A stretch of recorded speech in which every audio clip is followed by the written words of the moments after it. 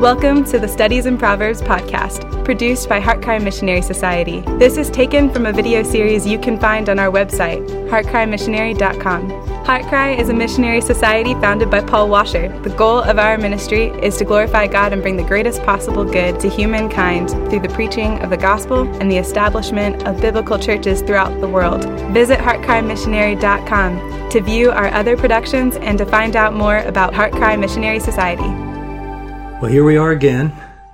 We're looking at Proverbs chapter 1 and starting in verse 20 and going all the way to the end of the chapter. And I think we've got maybe one or two more studies before we make our way to chapter 2. And I assure you that the content in this last part is absolutely necessary for us to understand just what we've been going through, to demonstrate how important it is to listen to the Word of God, to listen to God's wisdom, which, as you should know now, means also not only to hear, but to respond correctly. Let's read in verse 20 to the end of the chapter. Wisdom shouts in the street, wisdom lifts her voice in the square at the head of the noisy streets. She cries out. At the entrance of the gates in the city, she utters her sayings. How long, O naive ones, will you love being simple-minded? And scoffers delight themselves in scoffing, and fools hate knowledge. Turn to my reproof. Behold, I will pour out my spirit on you. I will make my words known to you. Because I called and you refused, I stretched out my hand and no one paid attention. And you neglected all my counsel and did not want my reproof. I will also laugh at your calamity. I will mock when your dread comes. When your dread comes like a storm and your calamity comes like a whirlwind. When distress and anguish come upon you, then they will call on me, and I will not answer. They will seek me diligently, but will not find me. Because they hated knowledge and did not choose to fear the Lord. They would not accept my counsel. They spurned all my reproof. So they shall eat of the fruit of their own way, and be satiated with their own devices. For the waywardness of the naive will kill them, and the complacency of fools will destroy them. But he who listens to me shall live securely, and will be at ease from the dread of evil. Let's go to the Lord in prayer. And one of the things that's most important here is that I pray that he would increase our fear of him, and our awareness of how grave consequences can be when we neglect the Word of God. Let's pray. Father, I thank you for your Word. I thank you for the promises, and I thank you for the warnings, the instruction, the rebuke. Father, I pray that you would increase our fear of thee, that we would walk in obedience to your commands. But always, Father, I pray that you would turn these young people to Christ, that the end of the law, the end of wisdom, the goal of everything is to know him, to know you. Oh, dear God, please work in this lesson for your glory and your people's good. In Jesus' name, amen. All right. Well, let's begin. We have gone over several things. In our last lesson, we were in verse 24 and 25, and we were talking about the danger of neglecting God's Word, God's wisdom, and that it's not, we don't neglect the Word of God simply by clenching our fist and shaking it in the face of God, or telling our parents we want nothing more to do with their religion. We can neglect the Word of God just by being careless, neglectful, unconcerned, apathetic, of having no desire to know what God has said. As we see in other places in Scripture where men have said, we desire no knowledge of the Holy One. Just go away. I've also mentioned that I've taught young people and seen them, staring at me, seemingly listening intently, nodding their head, and yet know that they're walking in rebellion. So it's not just simply hearing and nodding our head, or even speaking about the benefits of virtue and obedience, but the goal is actually to practice what we hear. And now we come to a place in Scripture that's kind of unusual, because we have all these passages where God is demonstrating His mercy, that He's constantly calling out, that He's constantly giving second chances and third chances and fourth chances, that He does not desire the death of the wicked. He says, oh, that they had a heart, that they would follow me. God's desire is to do good to people. And wrath, judgment, in some of the older translations is called God's strange work. It's not something that He delights in doing. But here we have in verse 26 and verse 28 something I've entitled Wisdom's Scorn. And let's read it again, verse 26. I will also laugh. Now why? Let's look at 25. You neglected my counsel. You did not want my reproof. I will also laugh at your calamity. I will mock when your dread comes. When your dread comes like a storm and your calamity comes like a whirlwind, when distress and anguish come upon you. Now, this doesn't mean that when people break God's law and end up hurting themselves severely or even destroying themselves, that God, who is in heaven, laughs. He has said over and over, He does not desire the death of the wicked. His desire is that people walk in obedience to Him. The point that's being made here is that the rejection of wisdom, the neglect of wisdom, can have irreversible consequences. As I mentioned, the old preachers would sometimes talk about there's a payday someday, that sooner or later you can cross a line into which, even if you repent genuinely and you're converted and you begin to walk with the Lord, there are still consequences from your past decisions that may follow you the rest of your life. Now, I've always tried to have a really good relationship with my children, and whenever they were afraid, I would tell them I'm here, or if they felt like there was a bear outside the house or something, I would say, don't worry, your father will take care of the bear. I've always wanted them to know that they were safe in my home. But as they grew older, I also told them something that it's really impacted them, and rightly so. I've told them that, listen, there can come a time when you do certain things outside of the will of God, and the consequences for those actions, even if you're very, very sorry for what you've done, the consequences of those actions cannot be avoided. And I've told them, I said, now listen to me. You could end up doing something sinful and very wrong, and you're trapped in it, and you look to me and you say, Father, please help me. And even though I want to help you, even though I want to give my life for you, I'll have to look at you and say, I'm sorry. There is nothing that I can do. Now that's a terrifying thought, but it's true. Now let me give you an example of what I mean by that. Imagine that a parent tells you, and the law, the policeman, tell you, do not drink and drive. Do not drink and drive.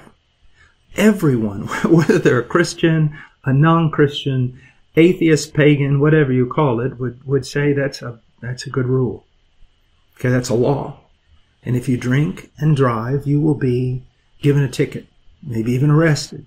But if you drink and you drive and you do something that brings harm to others, let's say that you decide not to listen and you drink and you drive and you're in a car accident and your best friend in the car dies, or a family that was driving in another car is terribly injured, or some are actually killed. Now, your parent would at that moment trade places with you, but your parent can't. Even if you promise never to do it again, and even if the officials of the law and the government are very sad for what is happening to your life, they're all going to look at you and say, we're sorry. There is nothing that can be done. We can't bring your friend back who died. We can't bring the family back who died. We can't make your injuries go away. And we also cannot deny the law. And because of that law, you're going to have to spend a great many years in prison. Do you see, that's a terrible illustration, but it's what I want you to see, young people. That even, you're in prison, and God, of course, can forgive you, and God can change your life, and God can maybe greatly use you in one way or another. Those consequences will not be changed. You will be in prison, and rightfully so. No one can trade places with you, no matter how much they love you. They can't get you out of there. You have crossed a line. Now, that was a kind of a really dramatic illustration, but how many times has it happened? It's not a fantasy. It has happened over and over. And to see a child behind bars saying, Daddy, help me. And the father saying, I simply cannot. I would die for you. That would do you no good. And so what I want you to see, children and young people, that don't be afraid to live in this world. Don't be paralyzed by fear, but know, and don't be paralyzed to make decisions. I mean, we can make a decision to go to the grocery, and something could happen. That's just how life is. Yet at the same time, the book of Proverbs is given to us to protect us in those ways that we can be protected. Many people believe today that moral choices aren't important. As long as it isn't hurting somebody, but it always does end up hurting somebody. It'll end up hurting you, hurting your family, hurting some bystander. And there are certain things that cannot be avoided. We will all agree with that. You can do due diligence. You can do your best. And still things sometimes just turn out, well, not the way we would choose. But there are so many things that happen in this world, and they happen because of disobedience. Someone will say, oh, that person was so young, why did they have to die in that car accident? And when someone says something like that, we shouldn't bring up immediately certain things. We should have some compassion about ourselves. You shouldn't always point out errors, but it may be, yes, that person was killed in a car accident because they did not listen to certain commands of Scripture or even certain human laws that would have caused them not to get in that car. So there are consequences. There are small ones that may just make us groan a bit or wince or have to go back and ask for forgiveness or apologize. But then there are others from which there is no return. And so wisdom tells you don't do that. And you keep neglecting wisdom. You keep acting like you're not hearing, or it's not important, or I'll be all right, don't worry about me. And then this happens, and you cry out to wisdom, help me. And wisdom cannot help you, not with these consequences, because it's already a done deal. It's happened. Now, once you're there, you can start learning wisdom again, and hopefully, because of this horrible experience, you realize how fearful life can be without wisdom, and you begin to follow wisdom again. But that doesn't mean that all the things are going to go away. All the consequences are going to go away. Even if you devote yourself in a tremendous way to wisdom afterwards, there can still be consequences. Now remember what I've said over and over and over again. One of the main ideas of not just Proverbs, but all the Scriptures is learn and live. You don't have to experience something to learn it. It's one of the reasons why, even outside of Christianity, why we should study history. Why? Because if we're ignorant of the mistakes that have led to terrible things in history, then we're most likely to repeat them again.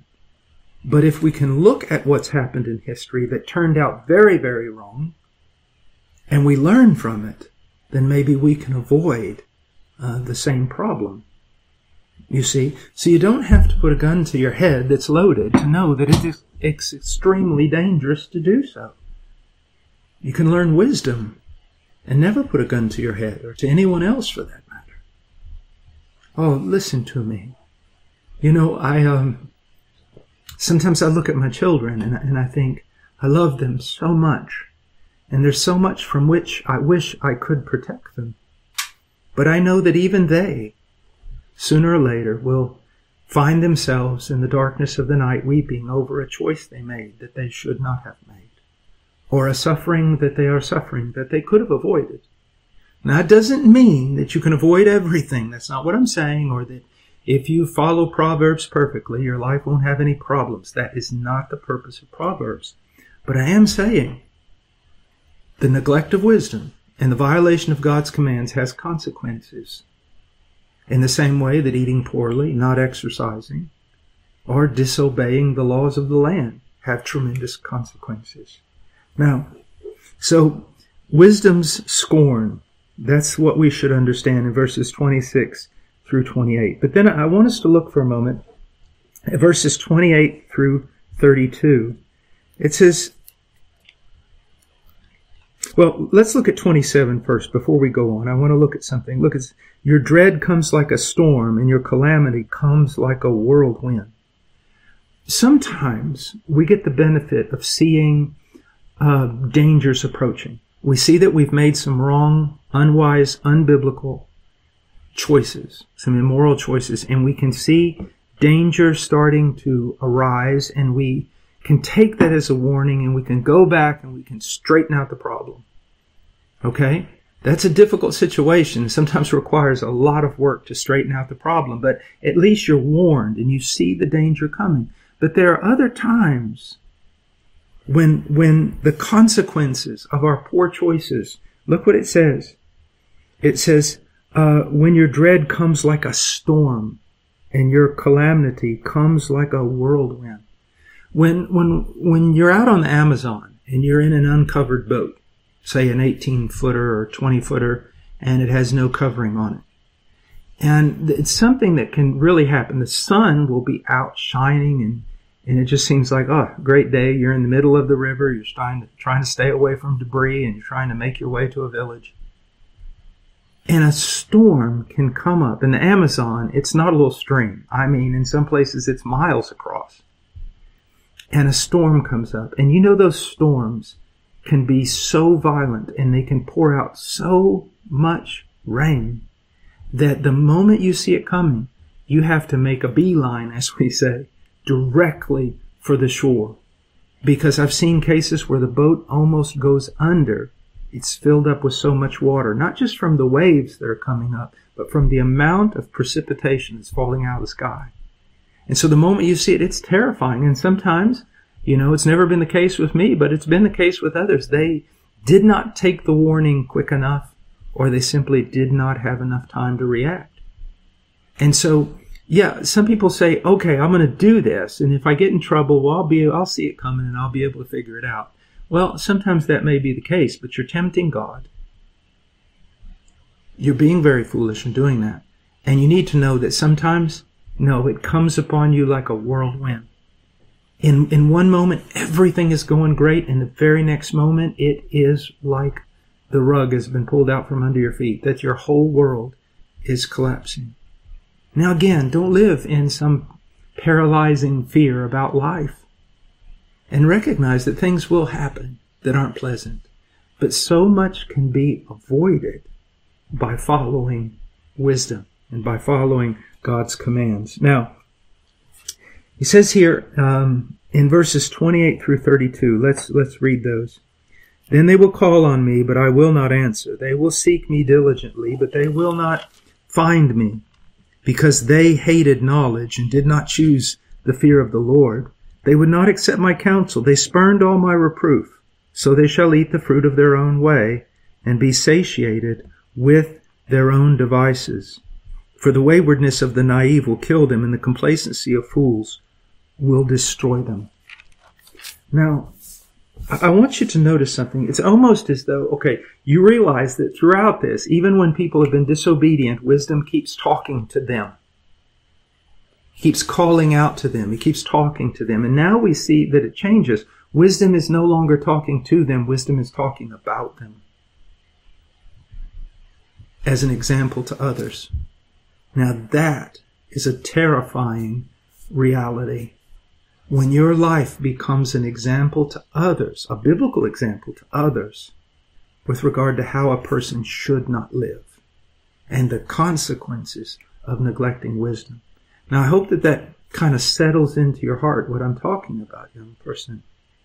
That you want to be an example that people can point to and say, that's how you need to direct your life. No, that's not the smartest guy in the world and not the handsomest or the strongest or not the whatever, the wealthiest. But you can see a fullness in his life. And he's an example to be followed with regard to wisdom. Now you can be that way, and that's a wonderful place to be by the grace of God.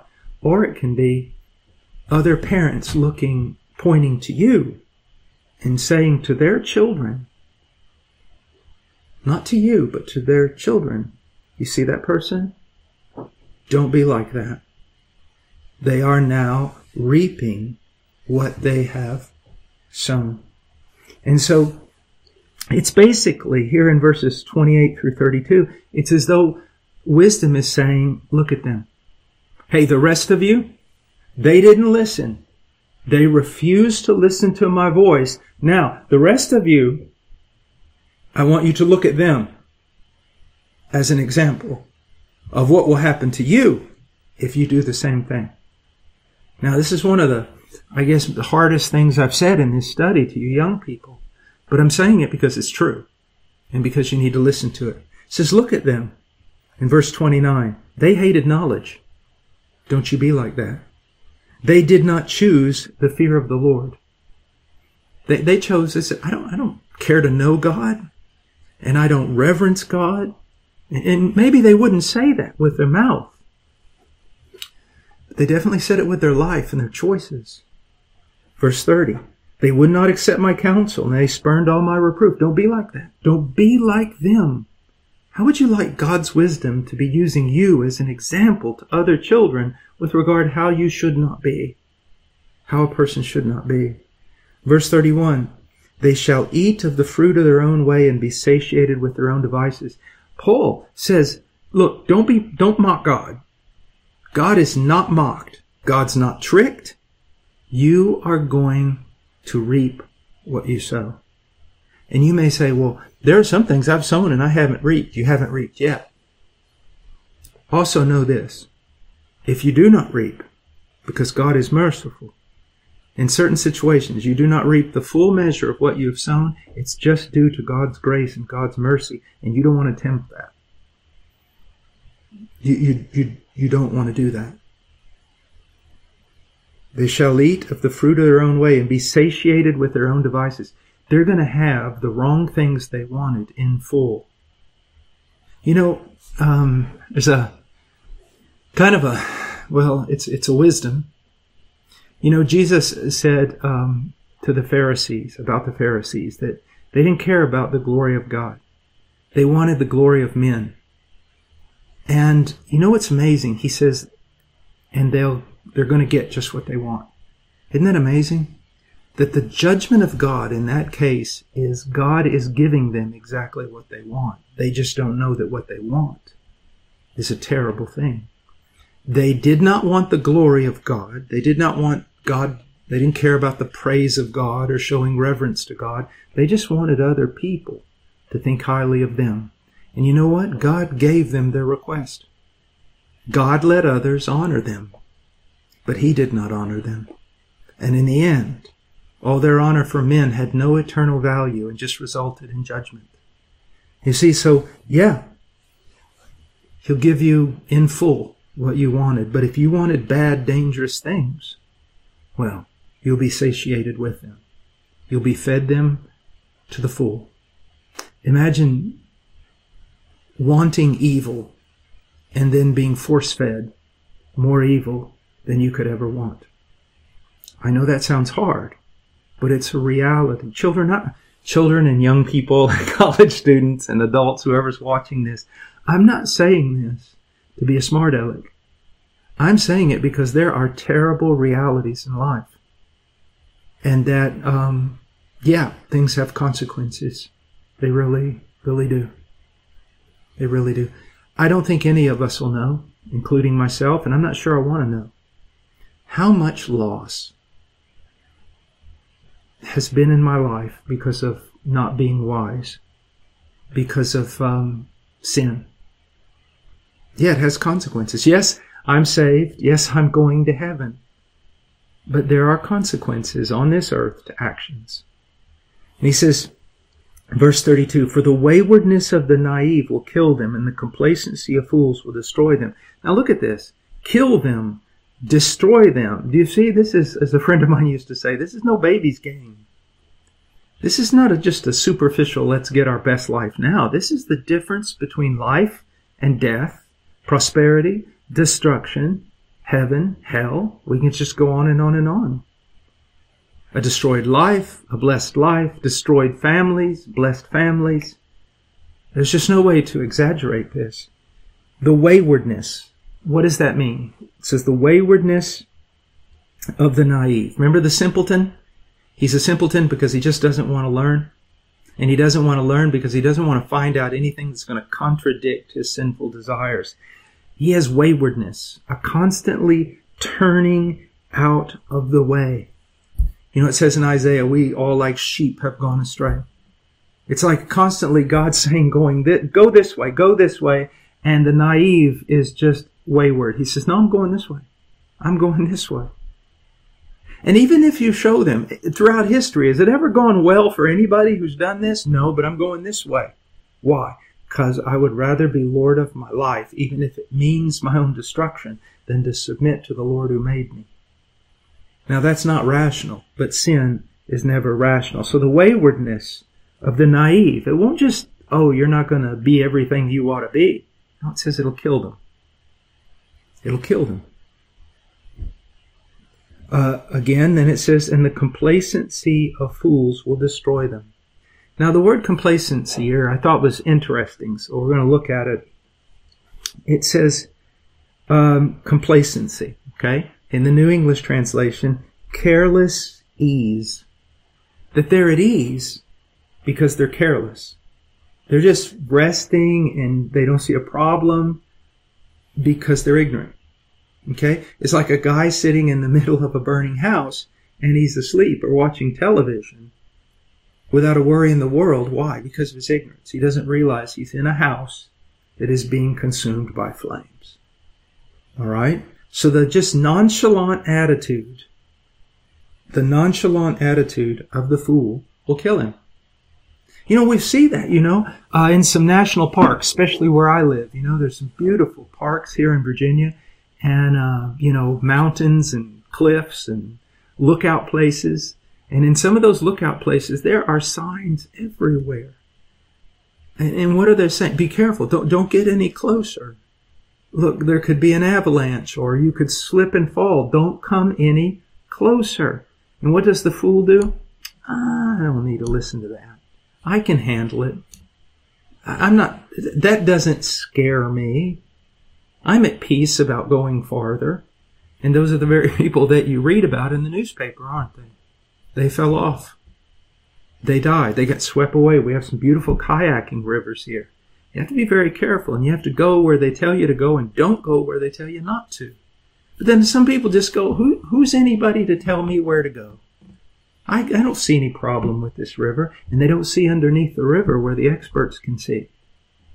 And a lot of people, too many people die on our rivers. I'm always pointing this way. The river's right over there. I can see it out my window.